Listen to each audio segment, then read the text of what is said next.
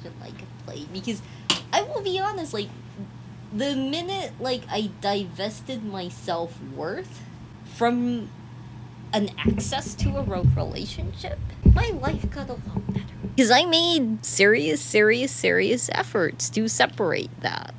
And my life got amazingly better. That's not to say that I'm not interested in a partnership. That's not to say that I'm not interested in these things. It's just to say that I'm going to focus on quality and not structure.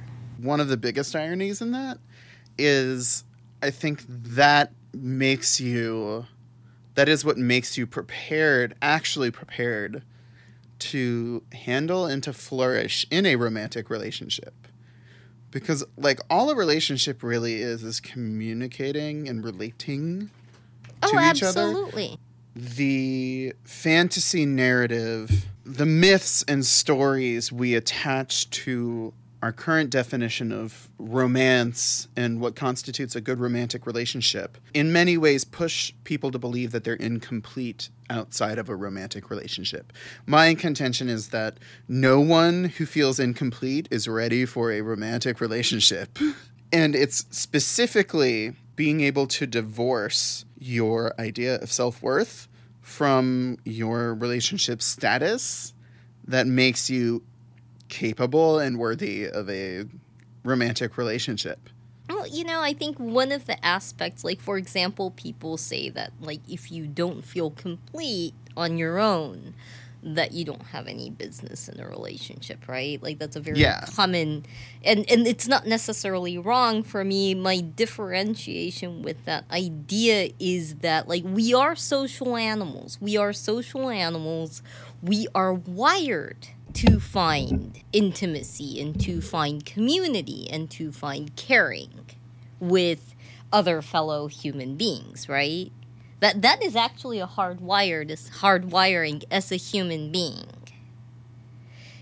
So it's one of those things where, rather than necessarily saying, complete or incomplete, because that's almost saying perfect, imperfect, that you have this ideal condition to achieve, and none of us actually have an ideal condition to achieve. We should constantly be changing and growing throughout our lives.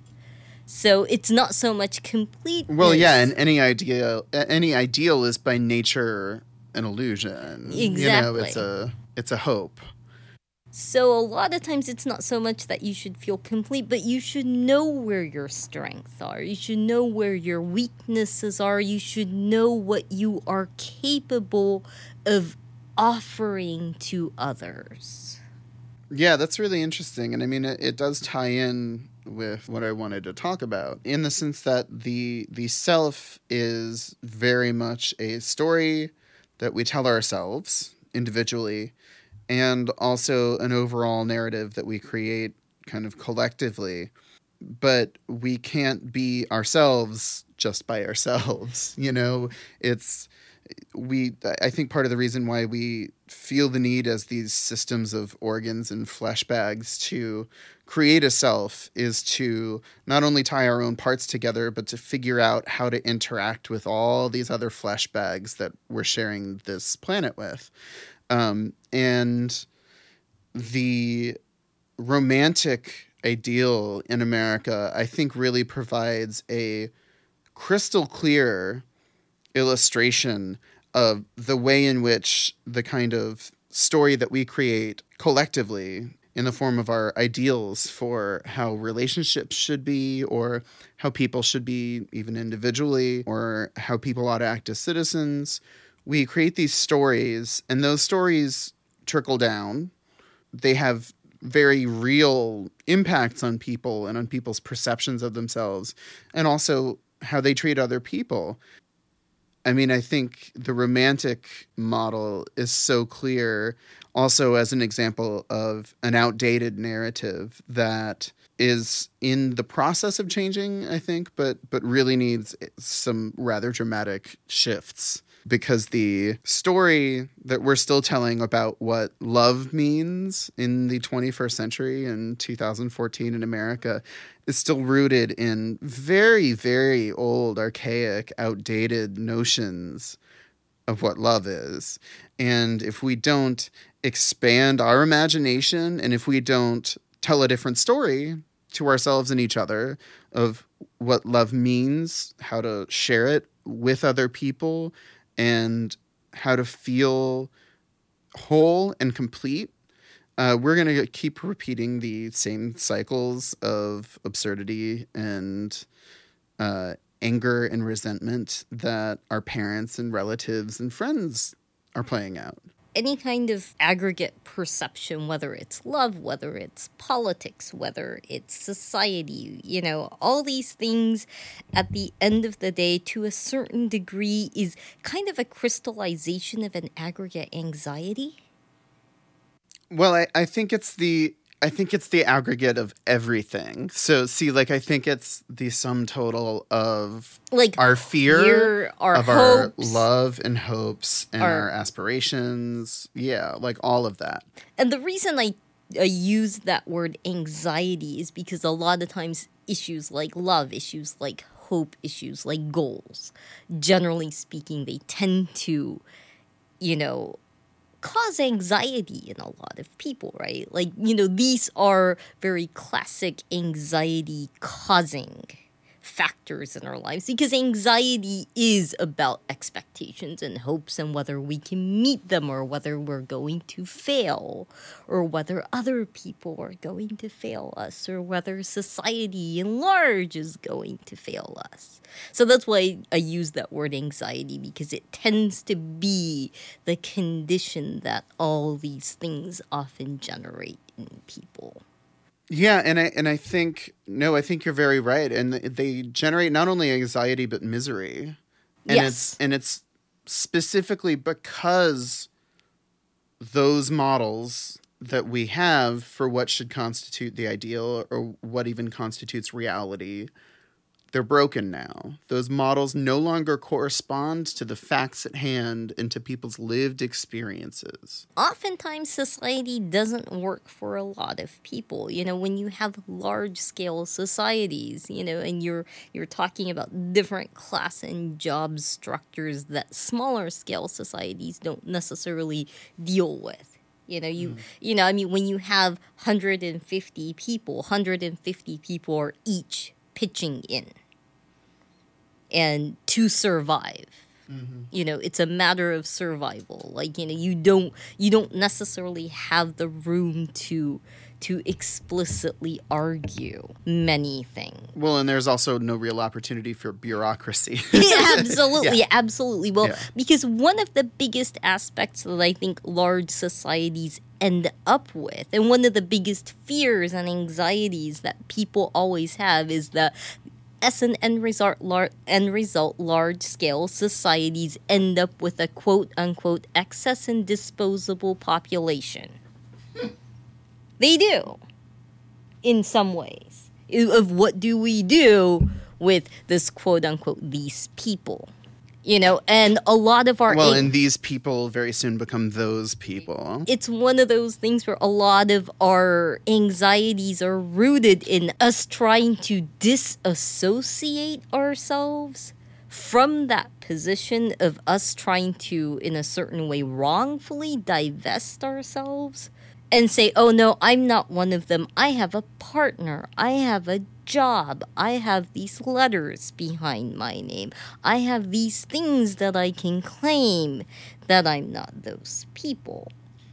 But it's interesting because that definition of self is composed of nothing but external qualifications or merits or relationships. It doesn't reflect that individual at all. No. Not necessarily.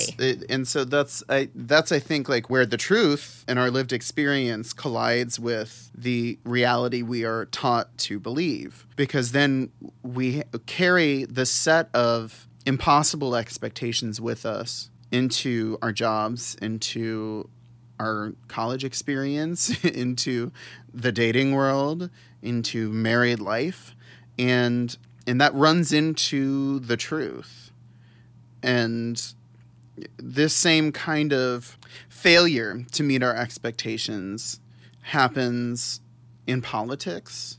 It happens in creative ventures. Like, I think it happens in a lot of aspects of every individual person's life.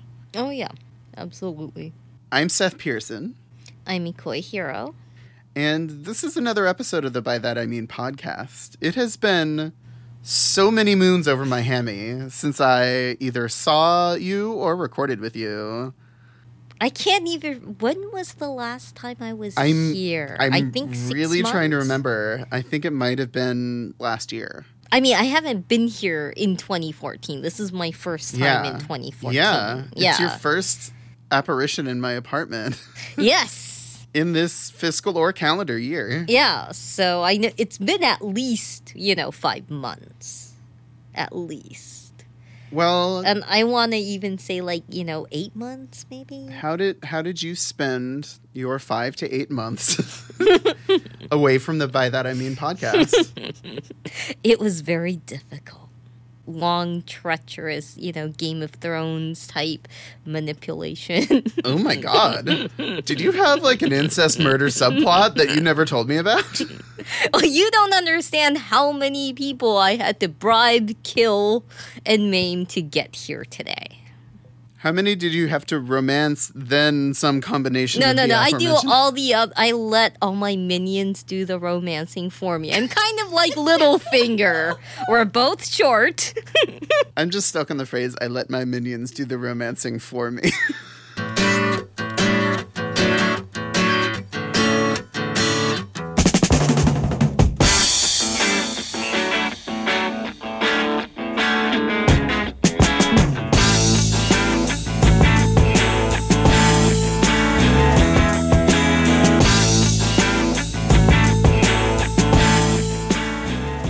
This is the By That I Mean very podcast. attractive minions. My friends are very attractive people, including you. Oh, well, why haven't you sent me off on a romancing murder incest adventure? You can leave the incest part out on my romantic adventures. Just Yes, but FYI. I don't necessarily want you in jail just yet. Oh, just yet. Just yet. Just yet. I'll only be put in the hooskow when I've earned it, right? Yes, Okay. yes. Yes. Okay. When I cross you, that's when I go off to the clink. Mm-hmm. But until then, you'll keep me around. When you cross me is when I send you off to a romantic adventure. Oh, no. Oh, no. I feel like at this point, even a compulsory, ill-intentioned romantic adventure would be preferable to the deserted wasteland that is my valley right now. But we'll see. We'll just have to see, I guess. Mm-hmm. Well, some people call it a wasteland. They call it the Death Valley. I like to call it lots of solar energy capacity. Well, first of all, you don't know how pale I am down there. There is no sun getting there. That is seriously The sun- where the sun does not ever Nope. Yeah. ever shine. Oh, no. It's shineless down there. So, The sun has tried for 29 years to reach my South Pole, and it's not gotten there. Okay, so I will never accuse you of tanning your penis. Nope. Okay. I shall not be accused. I will not stand for such accusations. I used to know somebody that used to climb into a tanning booth naked for that reason. What? Yes! Don't tell me. Was it a gay? I never asked. Really? Oh my god. There are so many questions. Did it alter his feeling? Well, Like it because, would- for me, I was like, but what happens when you get sunburn down there? It's like medium rare dick. You don't want that. Does it increase chances of penile cancer? Um, or would it increase chances of skin cancer on your penis? Which is a different... Or both. Or both.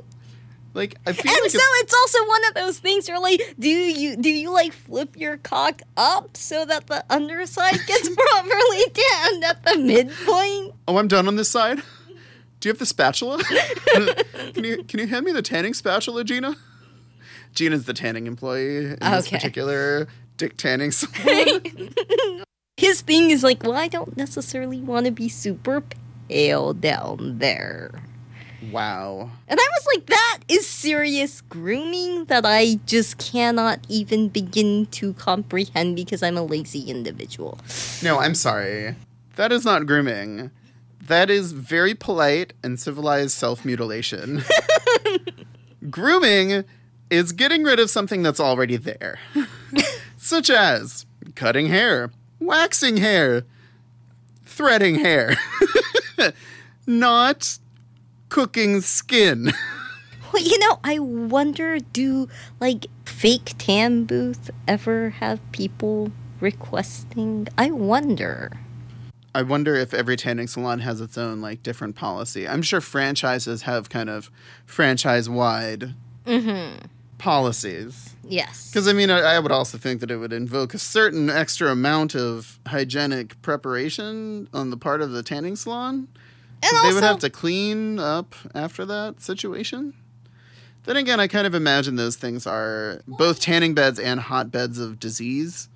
tanning beds, because they have UV lights, are actually fairly clean from that Oh, that's standpoint true. alone. No, that's true. But I'm fake stupid. tanning booth are a different story. But a lot of times the fake tanning booth are you stand in a booth and the spray comes out. Right. The spray tan.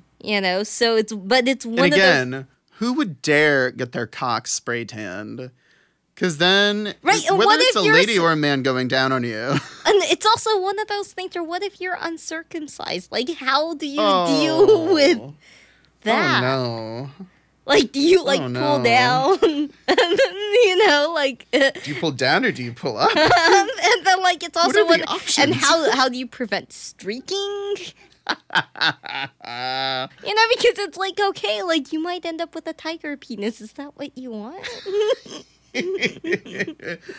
Oh, no.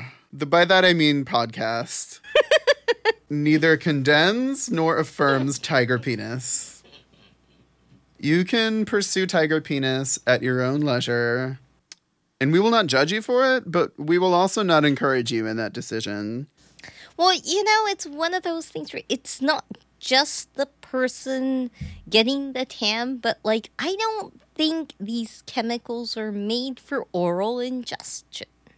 Yeah, well, and on the other tip of it, on the side of it that is more closely related to our topic for today, it's interesting that someone would intake our social standards for what constitutes beauty and extend that all the way down there. I think it's a relatively new phenomenon, or at least a relatively new phenomenon in the industrial age, to view tanning as a higher class or a more desirable trait. And I think in other cultures, it still persists that kind of paleness is prized among other qualities of skin coloration. But you have to, at a certain level, be heeding that social programming in order to get your cock tanned. Good Lord. That's obviously not the most extreme of ways that we fuck up our bodies in order to attain the social coding for beauty. Mm-hmm. But I guess relatively it may be less damaging than some other ones. Well, I think tanning or fake tanning might be, less harmful in the long run, depending on the chemicals used, than bleaching. Oof. Being Asian American, I remember, anal bleaching and vaginal bleaching, becoming a thing here. Or at least being a topic talked about in Cosmo. Whether that's a real thing or a manufactured thing, I can't Cosmo say. and late night news. Yes. Right? Yeah. 10 o'clock news. Yeah. Women are doing something amazing to their lady parts, and you won't guess what they're putting in there. Upworthy, right? Yeah, yes. It's an Upworthy link. You won't Bleach. guess what these women are doing with Bleach. bleach. It's not just the first Nirvana album anymore. I've actually seen, for example, advertisements for nipple bleaching in Japanese magazines for a good 20 years. Wow. Do you buy Japanese magazines now just so you can check the ads for nipple bleaching? No, I tend to... Ikoi is on that nipple bleach tip. Well, it's one of those things... She's on the nip tip. No, it was one of those things where I was just like, oh, wow, Americans are really far behind on this bleaching business. Right? This has been enough of a business that somebody could afford an advertisement in a major magazine for a long time. That's so funny. Because those are expensive. That's not a cheap advert that I've seen. Like, a lot of times it's full page color, with testimonials, and that's expensive. So they must be making enough money to be able to afford that on a monthly basis. And it reminds me of like hearing about how much kind of plastic surgery to westernize Asian faces is becoming more and more popular. From the West, like the West have always been interested in, let's look at all these colored people trying to look like us, is kind of clickbait. And I'm not saying that does or doesn't exist, because that's a complex story of marketing and of commercialism and of colonialism and racism and sexism, and all those things combined. Like, that's not a very, easy, you can't apply that in every instance and have that stick. That's very individual to the culture and their history with the West. And their modern history now, so you can't put like a single thing on it. But the West has always, put this like, everyone wants to look like us, on the other countries. And it defines an image of quote unquote us, outside of which all other people are them. It's the embodiment and the creation of that quote-unquote reality of what our image of beauty is, that by in its nature not being inclusive excludes so many people from it. Whether it's beauty, whether it's jobs, whether it's relationships, whether it's money, the bottom, economics, education, all these things, the bottom line is that the bottom line that society has always said is that, if you have these things, that now you may deem yourself worthy. At the end of the day, that's what these aspects of, whether it's education, whether it's beauty, whether it's your job, that's what society tells you, is that you reach a certain level on any of these things. And that is at that point where you may kind of feel worthy. Or if not even feel worthy, then feel human. Yes. It's well, but be feeling worthy is feeling human, because worthy is connected to connectedness. That's true. That we have a voice, that we have a presence, that we're no longer invisible. Right. Is what that says, that you now have visibility that these other people do not deserve. We've been talking about cocktans. And the subject for which I convened this recording session is I'd like to kind of unpack our ideas of reality, of what we've all been taught is real, and compare them to the truth and ask ourselves, how's that working out? Does our countries and our own personal image of reality, of our goals and aspirations and what accomplishments we think we need to have to feel complete or worthy, are those matching up? My thesis for this episode of the By That I Mean podcast is that our countries and really our species' images and ideas of reality no longer fit the truth of all of our lived experiences in this world now. We're at the start of the 21st century, and our reality is still not one where men are equal to women. Our reality is still one where non-white people are considered less than human, or are considered somehow not the default of humanity. We still have a model of reality where we can endlessly continue to extract fossil fuels from the ground and burn them indiscriminately with no consequence to our planet or to our own species. And I think those and so many other basic tenets of our shared reality, whatever political or non-political energy is within us, I think our collective models of reality are no longer fitting the truth of our lives. And I think a lot of our discussions that we have, whether it's about beauty or about politics and left versus right and all of that, I think a lot of those discussions are becoming harder and they're breaking down more easily and among more people who would otherwise find common ground because we aren't talking about the basic realities and the basic truths that are different from the reality that we were taught to believe and that a lot of us still try to hold on to. A lot of times, reality is not just about, because there is objective reality. The sky is blue, for example. Well, but let's interrogate that briefly. I wasn't going to bring that up myself, but I personally don't believe that objective reality exists. Mm-hmm. I believe not in relativity. I believe that we can individually only see so much. Yes. And what we can see and perceive with our external senses is incredibly limited. Yes. And limiting. Yes. All of our methods for and our technology for quote unquote objectively measuring things are still technologies and procedures that we can only quantify and qualify using our external senses in our brains. Oh, absolutely. So I also think those are limited. I do break with so many people who say there's no good or evil, man.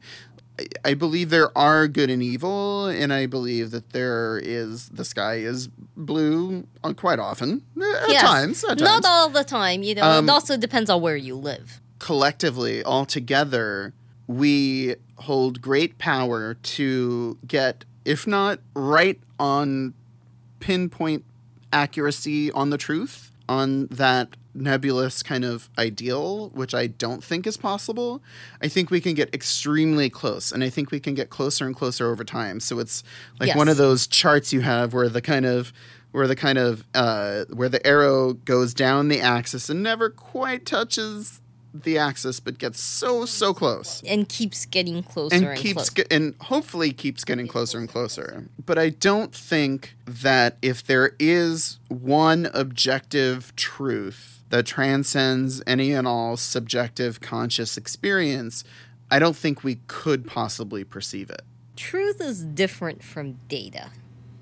Right. And let's also be specific about the words that we're using, because I'm using reality in the sense of the story that we individually tell ourselves. We say, this is what's real to me. Mm-hmm. And we also create a story collectively as countries, as neighborhoods, as families, as teams. We create these definitions of what is real to us and what is not real, or what is wrong, what is bad, what is different, And I think you bring up a really good point, because one of the more difficult aspects of talking about various factors is getting people to realize what is institutional versus what is personal. Yes.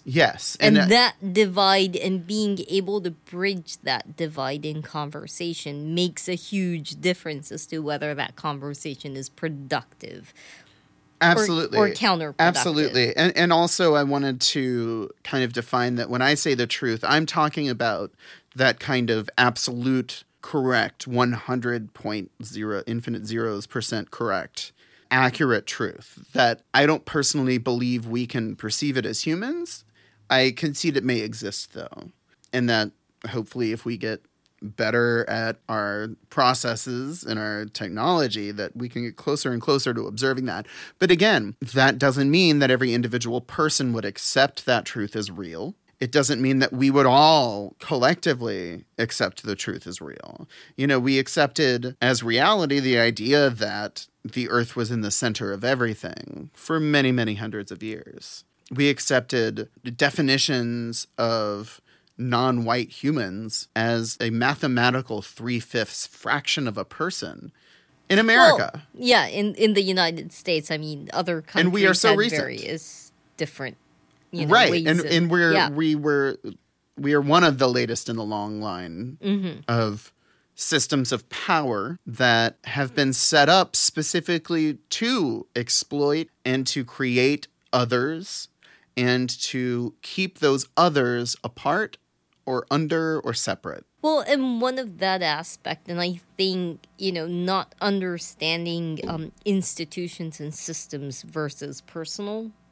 is what actually makes it possible for people in power to do the moving goalpost is always moving technique of keeping people separated. I completely agree. And part of that is done in the story that those with power tell, either when they're already in power or when they're out of power and want to get back into power. And part of it is also the story that we create for ourselves, the model of reality that each of us individually creates.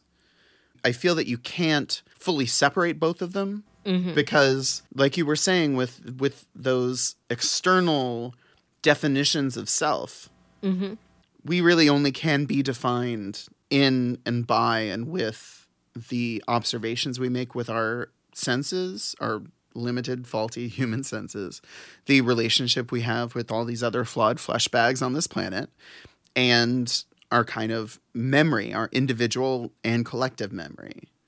So the first article I wanted to discuss was really about memory, because I think, much like with the idea of absolute truth, we have a model of what memory is that doesn't really match what the actual brain function is and what it means in practice. Yeah, memory is incredibly faulty. That's why eyewitness accounts are often inaccurate. Exactly right. And not just inaccurate, but wildly confabulated in the moment of their supposed retelling. Or also very highly, susceptible to suggestion later on. Very malleable in the moment. And I found an article from 2012 from The Guardian, and it's called The Story of the Self. It's by a psychologist named Charles Fernyhough. I'm just going to quote a couple things from it that really leapt out at me, because models in our society, both for romance, but also for the relationships between groups of people. So I'm talking about between races, between cultures, between class. A lot of these rely on retribution. They rely on resentment. They rely on cycles of resentments and retribution and vengeance. And those can be physical violence. They can be electoral if it's in a democracy or a republic. But I think no matter what form it takes, vengeance is a limited and limiting way to go about relating to people. We are still playing out so many cycles of vengeance and gamesmanship and attempting to make our game zero sum. But it's based on a thing that, as you're saying, is just so very flawed that we shouldn't be relying on it to develop our ideas for reality. Fernyhough says, "When I cast back to an event from my past, I don't just conjure up dates and times and places. I'm somehow able to reconstruct the moment in some of its sensory detail and relive it, as it were, from the inside. I become a time traveler who can return to the present as soon as the demands of now intervene." When you ask people about their memories, they often talk as though they were material possessions, enduring representations of the past to be carefully guarded and deeply cherished. But this view of memory is quite wrong. Memories are not filed away in the brain like so many video cassettes to be slotted in and played when it's time to recall the past. They are mental reconstructions, nifty multimedia collages of how things were that are shaped by how things are now. autobiographical memories are stitched together as and when they are needed from information stored in many different neural systems. That makes them curiously susceptible to distortion and often not nearly as reliable as we would like. And then he talks about exactly what you mentioned, which is eyewitness testimony in jury trials. It's so malleable. But then he says even highly emotional memories are susceptible to distortion. The term flashbulb memory describes these exceptionally vivid memories of momentous events that seemed burned in by the fierce emotions they invoke. In the aftermath of the terrorist attacks of 9/11, a consortium of researchers mobilized to gather people's stories about how they heard the news. When followed up 3 years later, almost half the testimonies had changed in at least one key detail. For example, people would remember hearing the news from the TV, when actually they initially told the researchers that they had heard it through word of mouth. What accounts for this unreliability? One factor must be that remembering is always re-remembering. And that was really mind-blowing to me when I read that last line there. Remembering is always re-remembering. I don't know about you, but like I like to read those neuroscience articles about like what the brain doctors are doing. Yes. And I read recently that pretty much all thinking to one extent or another is emotional. You know, and we dress it up in this dance of rhetoric and language and storytelling that we call reason, but really at its core, all of our ideas and thoughts are about trying to communicate emotions. It was very illuminating to me to be aware of the conscious aspect of memory, to be aware that the act of remembering is an act of creation, not an act of pulling out something from an archive to view. Yes, the human mind is not a machine, at least in what we view it is a machine. It is a machine, but it is not what we think of. Like, when you think of a computer, our brain is not a hard drive with a motherboard and a chip. Precisely. But interestingly, like our model of reality for what constitutes memory is the Memorex model. The Memorex model is that people remember accurately. I mean, and also it's one of those things where, for example, when you're talking about, very deep personal trauma, a lot of times trauma is intimately connected to stigma. It is intimately connected to shame. We live in a society that blames victims. And so, for example, with, sexual assault testimony, what may come out initially may change over time. And a lot of times it is not because the victim is lying, but because the victim is aware of their position, is trying to mitigate being blamed for, this horrible thing that has fallen upon them, that they are not responsible for.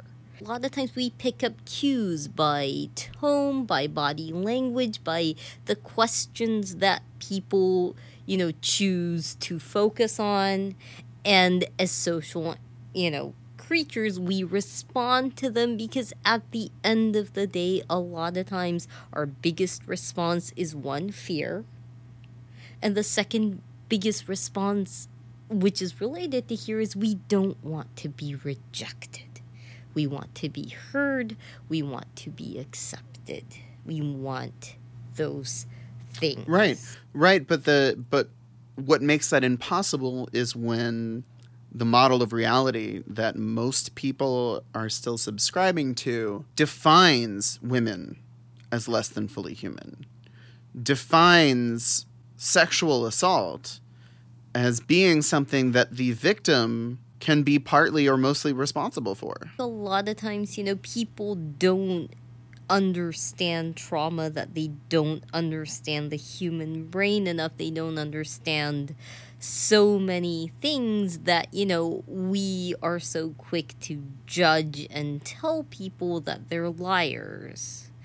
When it's not that so much that they're liars, but like, what are we asking of them? What are we invisibly placing a pressure on other people by our line of questioning? by saying, for example, what were you wearing? Were you drinking?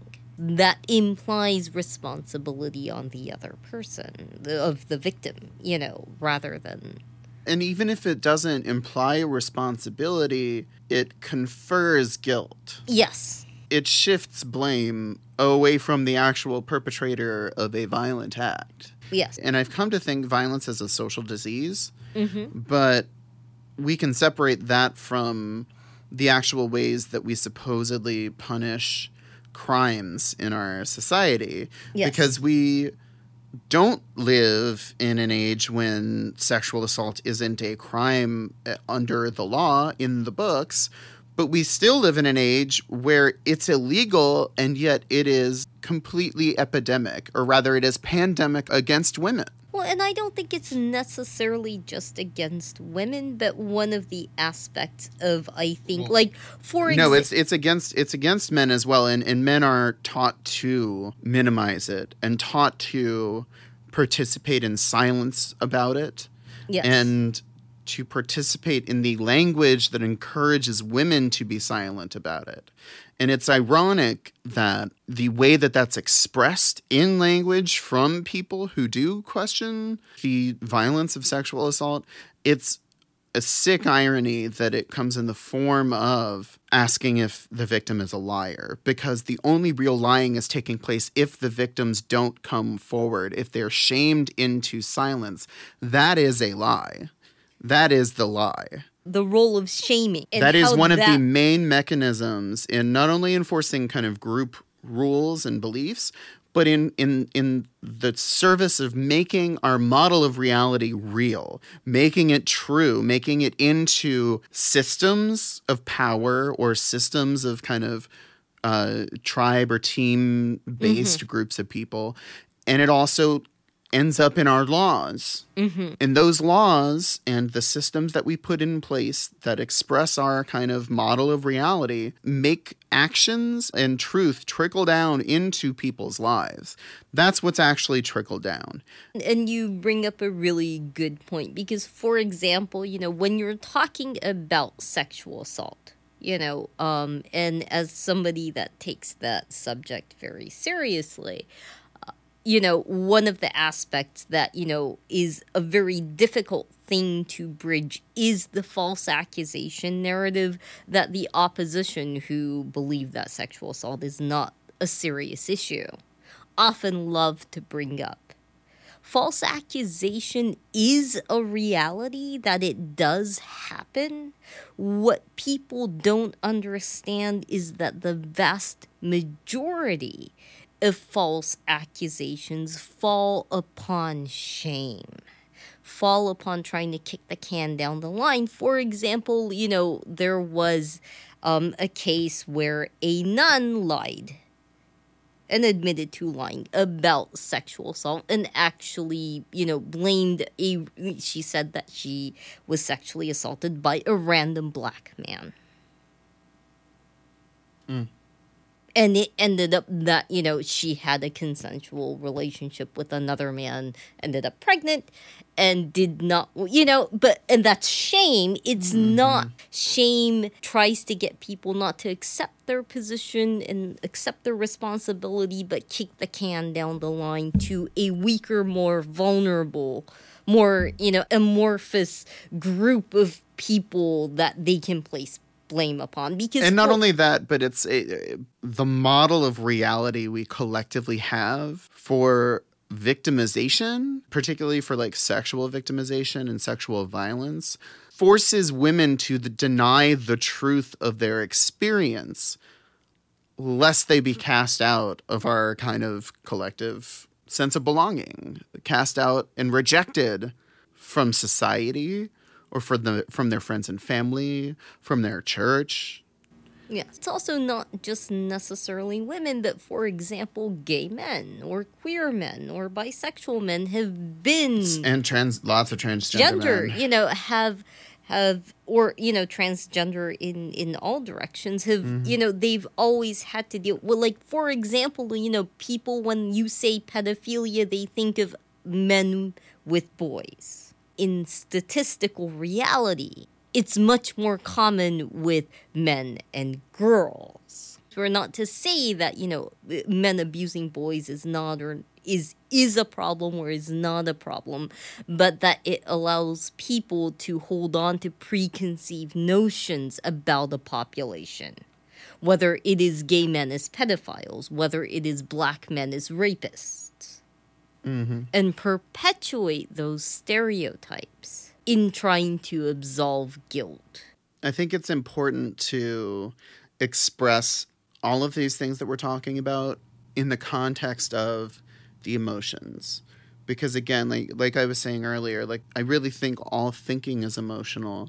And part of the way that we avoid the collective and individual shame of oppressing each other and of allowing others to oppress our fellow humans with impunity is the emotions created in us, the people who are not the active participants or the active oppressors or the active abusers. But how do you define active?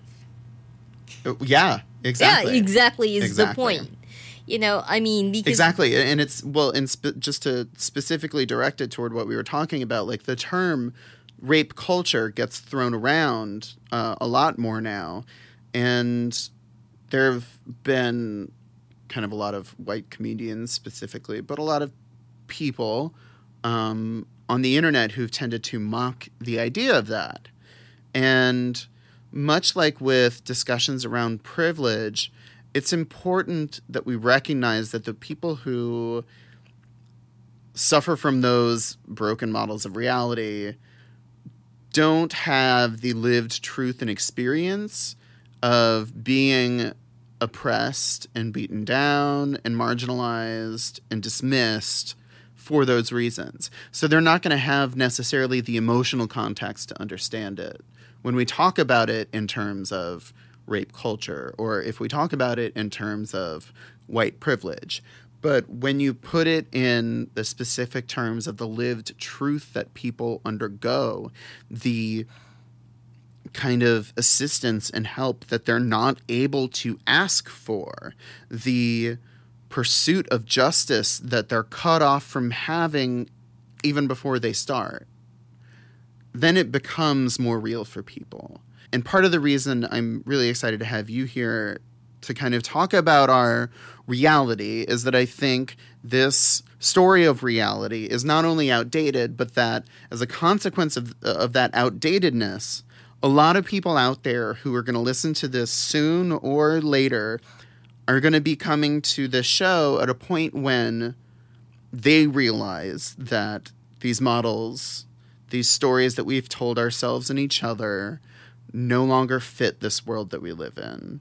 And I want, if little else other than informing people, I'd like to help some of the people who hear this arm themselves with an understanding of how to deal and how to flourish in a world where you don't have and can't rely on your parents, and you can't rely on your government, and you can't rely on your society to reliably tell you what is real and what is good and what is true anymore. A lot of us aren't going to have that, aren't going to have those systems. A lot of us didn't even grow up with those systems in place in the first place. Well, that's one of the aspects about communication, about empathy, is that we, a lot of times society treats empathy as a personality trait when it is to a certain degree a skill that can be taught. It's a muscle. Yes. Empathy is a muscle, and you need to flex it, and you need to exercise it often and consistently, or it will atrophy. Yes. And there are personality traits, sure, I'm not going to necessarily say that there isn't, but that it's a teachable skill as well. It's just like muscle. Like, for example, you don't learn to play basketball unless you teach somebody, dribbling skills, of shooting skills, of aiming skills. Teaching somebody to play basketball. Now, whether they become adept players or superstars may be dependent on talent. And also, I want to be really clear that I don't want to teach people how to think, and I don't want to teach people what to think. And I would never trust anyone, whether they had a podcast or a fucking TV show or anything, to tell me what to think. I want to help people teach themselves how to think. Because, like, as someone who was born into tremendous privilege and still benefits from a great deal of it, but has come to understand some of it, one of the biggest privileges of my entire life was being taught critical thinking from the very earliest age.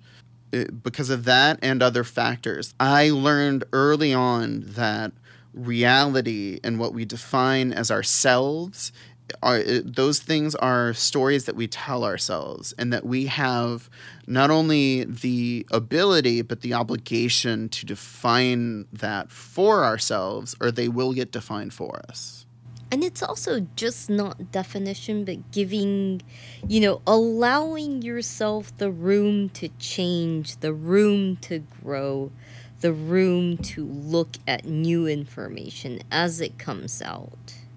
It is not a striving for perfection, but a striving for growth. Because one of the biggest aspects of valuing growth is not so much how to think, but how to ask questions always and continuously. Right, and it even sparks in me the thought that, like, in our again, America's 21st century idea of growth is still very much rooted in the Reaganomics model, where growth is short-term profit. What will it do for me now? Exactly. That has created and has become part of all of our systems of power. It's become, I think it drives the kind of consumer economy we have, the emphasis on cheap goods, which becomes an emphasis on in a pandemic globally of cheap labor and underpaid labor. I think it's trickled down into the Western world's individual sense of what success is. I think it defines what we still see as the American dream. When the only question you're taught to ask is, what will this do for me now? Then that's how you treat every transaction. That's how you will treat your relationships. It's how you will treat your own life. It's how you will treat and define your goals for your future, for your society's future, for your families and your children's futures. These realities that we set up and then make true define a lot of the parameters and a lot of the outcomes for what we make of this life. That's why I think it's so important that people become conscious of what reality they're living. Yes. Because merely becoming conscious of it changes it. Well, it's one of the things that, we haven't discussed that I would like to emphasize is that a lot of reality, a lot of what we perceive to be reality are assumptions. We have a collection of assumptions that we accept, that we don't even question. That is what eventually builds our worldview and our reality, right? Is that we have this whole huge host of assumptions that we've never learned to question. Because, for me, being a very, very healthy child and then going into my teen years and developing a lot of health issues. Because so much of our society is built on physical health, of you being able to work, of you being able to quote-unquote be productive, of producing value, with that value being based on economics of money.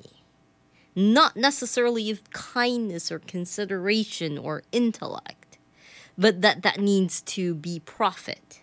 And that needs to be profit not just for you, but your boss, right? So it was one of those things where, becoming sick as a teenager and looking at my life going, there is a good chance that I may not, quote-unquote, be productive in my life as my peers due to my physical abilities that are of no control of my own.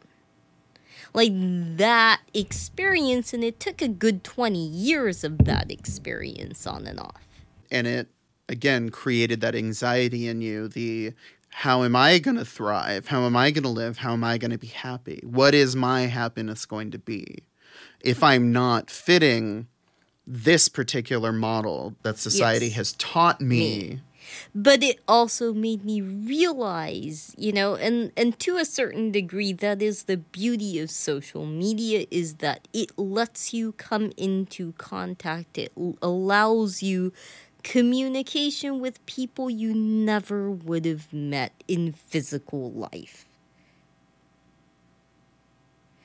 So being able to talk to so many people that had similar issues, that had similar barriers, it was like, oh, we're not alone.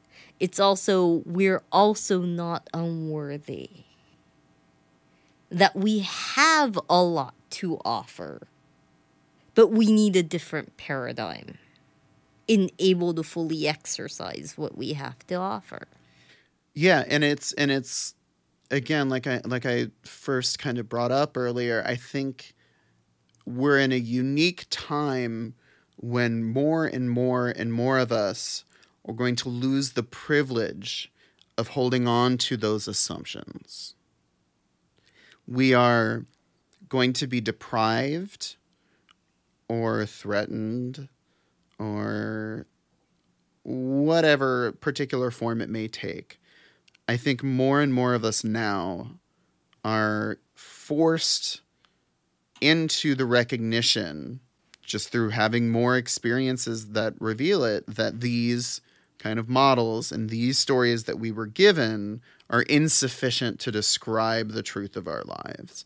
And humanity has had for the last several thousand years systems of power, ideologies, religions, tribes, and eventually races and classes as means to set a collective story, to impose a reality onto the greater world or onto your particular landmass that you happen to live on. But those gatekeepers of reality no longer have the credibility and the trust of all of us. And even as fun-lovey and sprightly and carefree as this new pope is, people are still leaving the Catholic Church in droves.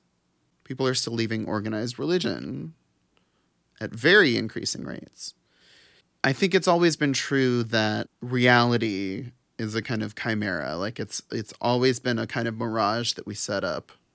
But I think it's because of social media, because of our communication ability, without those gatekeepers lording over us and able to censor us or make one of us into a scapegoat for the other to blame. I think there's great potential on the upside for us to collectively realize how outdated this old reality is that we've inherited and create a new one. But I also think that same opportunity exists on the downside of people to become truly disillusioned to the extent that they don't even buy into any of the social game at all anymore. I think a strain of that thinking definitely persists among the dude bro set, among libertarians who, being confronted with the truth of our government systematically being horrible to people on behalf of private profit and private interest, who take that government fucked upness and turn it into the idea that there should be really no government at all. Well, I think that is actually a lack of understanding of sociology. Because that is my background. Like, I never got my bachelor's, but, sociology has been a topic that's been an eternal source of fascination. It's been an eternal source of how I constantly look back and evaluate my position. because because sociology, it's about, and that's, if I can say, out of, the sociology classes that I took in college, that made the biggest difference for me. The biggest difference for me in being able to look at a situation and analyze a situation was that difference between institution versus private and personal.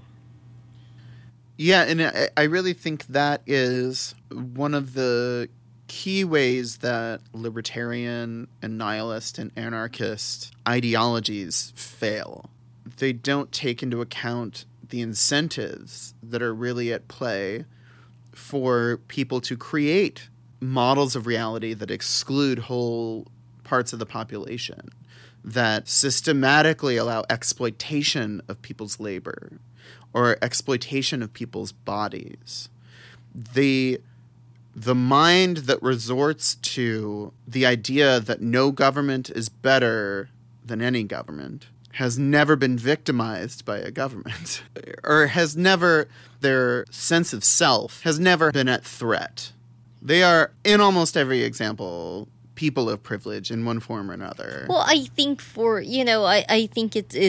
I think maybe within our borders in certain communities that may be true. For example, the Vietnamese community, up until, I think the demographic is changing, and I need to look more at data before I become more sanguine about this position. But Vietnamese have predominantly been Republican for a long time. I'm thinking... because they, the vast majority of... If I remember correctly, I think An Joseph Cao was the first Vietnamese congressman from Louisiana. And I think he was from my parish, and he was definitely a Republican. Yeah. Well, because they escaped from a communist regime at that point. But it's also one of those things where, because, the idea of democracy, the idea of freedom, the idea of communism, the idea of socialism, anarchism, nihilism, a lot of these issues, what looks on paper is very simplistic, and what happens in real life is very different. I'm not one of those people that necessarily say that communism is not about freedom, or that, capitalism is the only way to freedom. It's like just with technology, everything about technology, what makes it good, what makes it bad, it depends on the definition, it depends on the application. Absolutely, and also of the balance between different countervailing forces and countervailing and sometimes opposing ways of distributing power. Yeah, so it's one of those things where I'm not sanguine in saying that I can never say that capitalism is bad or that communism is good. I can only say that inequality is a terrible fucking thing. And a destabilizing fucking thing. And that's the fundamental aspect of for one of the things that I've realized, and one of the benefits of actually not being the most social person and not being somebody that gets out very often, is that it does allow me to sit in my own room, in my own world, and stew for a while and just analyze and tease apart the shit out of things. Well, and I think a lot more people are becoming like that, and even people who may not be as much indoor folks as you and I may be in a position now where they are questioning and they are heavily doubting some of those basic stories that they were taught to believe growing up. One thing I always remain vigilant about is the propensity toward conspiracy thinking and our innate ability to be duped by a story. Yes. Because, yes, those collective realities we define and then impose on ourselves are never completely perfectly translatable to every individual. and they all get internalized different ways by different individuals. But like we've been talking about, they are also used against groups. And in many ways, conspiracy and conspiracy culture were what drew me personally into politics. In high school, for an American history class, I wrote a long paper about Project Blue Book, which was the U.S. government's official investigation into the UFO phenomenon. And it just got me really fascinated by the persistent but ever-changing conspiracy theories that Americans and really people worldwide now come up with, and that not only kind of occupy this fantasy space that we keep for ourselves in our imaginations, but really inflect our politics. And I mean, in America specifically now, the Tea Party is the new Republican Party, and it's the dominant force in our American political narrative. And it is obsessed with conspiracy theories that only 10 or 20 years ago were forbidden to bring into the mainstream political conversation, but are now completely mainstream, completely normalized. And I see a lot of potential risk in the lack of our gatekeepers or any reliable or trustworthy people or institutions to define what our ideal reality is and the reality that we should seek to create in our society. And I do have a comment on that. You know, because, I mean, I've spent the last few years, you know, mostly not going out. You know, and well, you know, it's really mainly been like the last year or so that I've really, you know, focused on taking care of my health and not going out and really saving my energy. But the one thing, if there is absolutely one thing that for me, you know, and it may be different for other people, but for me, you know, has crystallized a lot of what can be done to change and drastically not just change the conversation, but change the direction of the world, actually came back to, you know, me sitting and, you know, running a fever, because, you know, fevers are great for thinking. You don't have anything else to do. They're very clarifying events. They really are. One of the things that my political science professor, and I am sorry I don't remember your name because I'm terrible with names. I will have to look. But said is that a lot of times, you know, I remember him and he was a lot, actually, politically, he was a lot more conservative than I was. But he was a very good professor in that he would want to talk to you and he would want you to find your own direction of politics that was good for you and not what was good for him. That was what made him an incredible instructor. And I actually never finished his class because I got sick and I ended up having to drop out of the class. But I remember having a long conversation with him.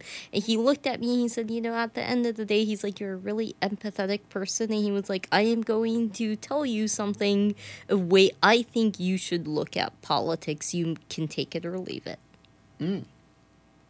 But I've been talking to you. You're one of my favorite students in class. And he said, look, for somebody like you, when you look at law, when you look at the proposed details of what is being presented, you are the type of person that can really stand up for the most vulnerable.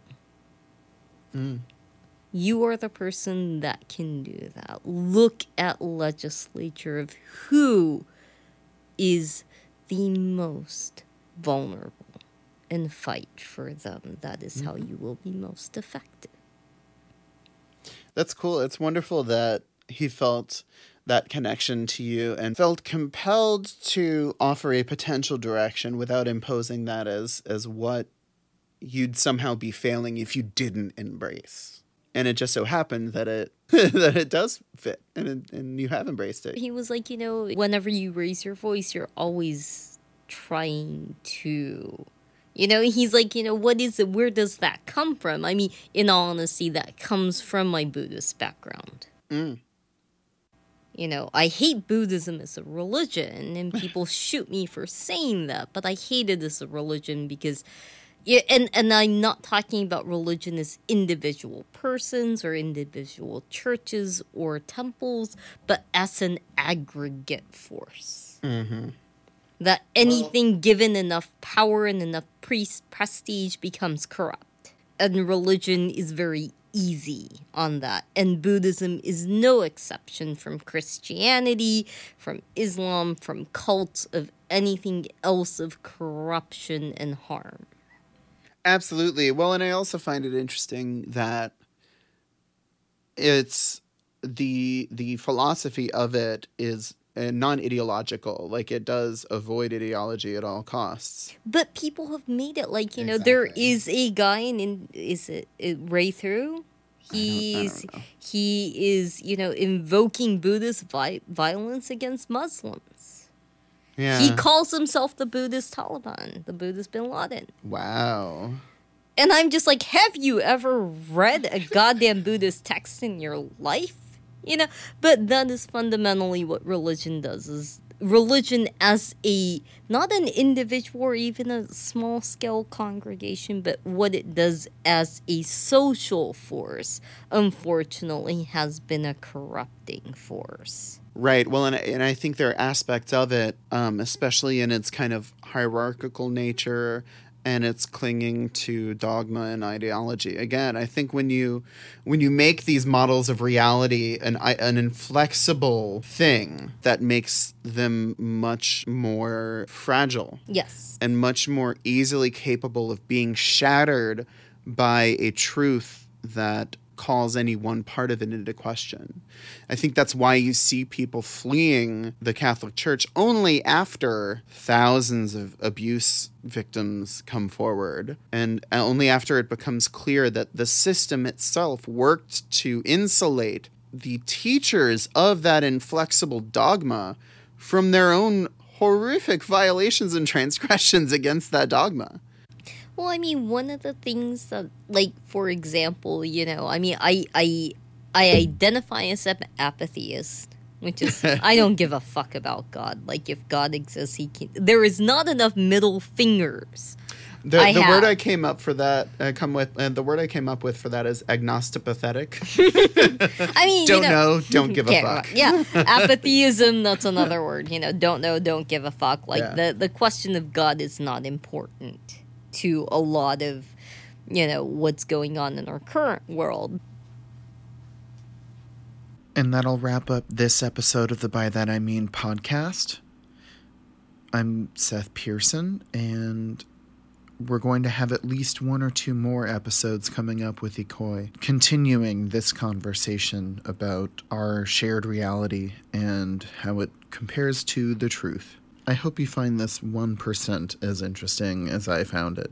I've been really excited to sit down for longer conversations with my co-hosts and not just focus on current events. And I hope it's interesting for you. I consider it a kind of step forward for the podcast and a way to kind of differentiate us from pretty much any other pundit, bullshit, reactionary, current events based show. I have another set of episodes that are on the way with our other guest co-host Chris Godwin, who you have known and loved before, and he has since embarked on a journey to New York City, one of those people, but we miss him dearly, and I can't wait to share our conversation with you.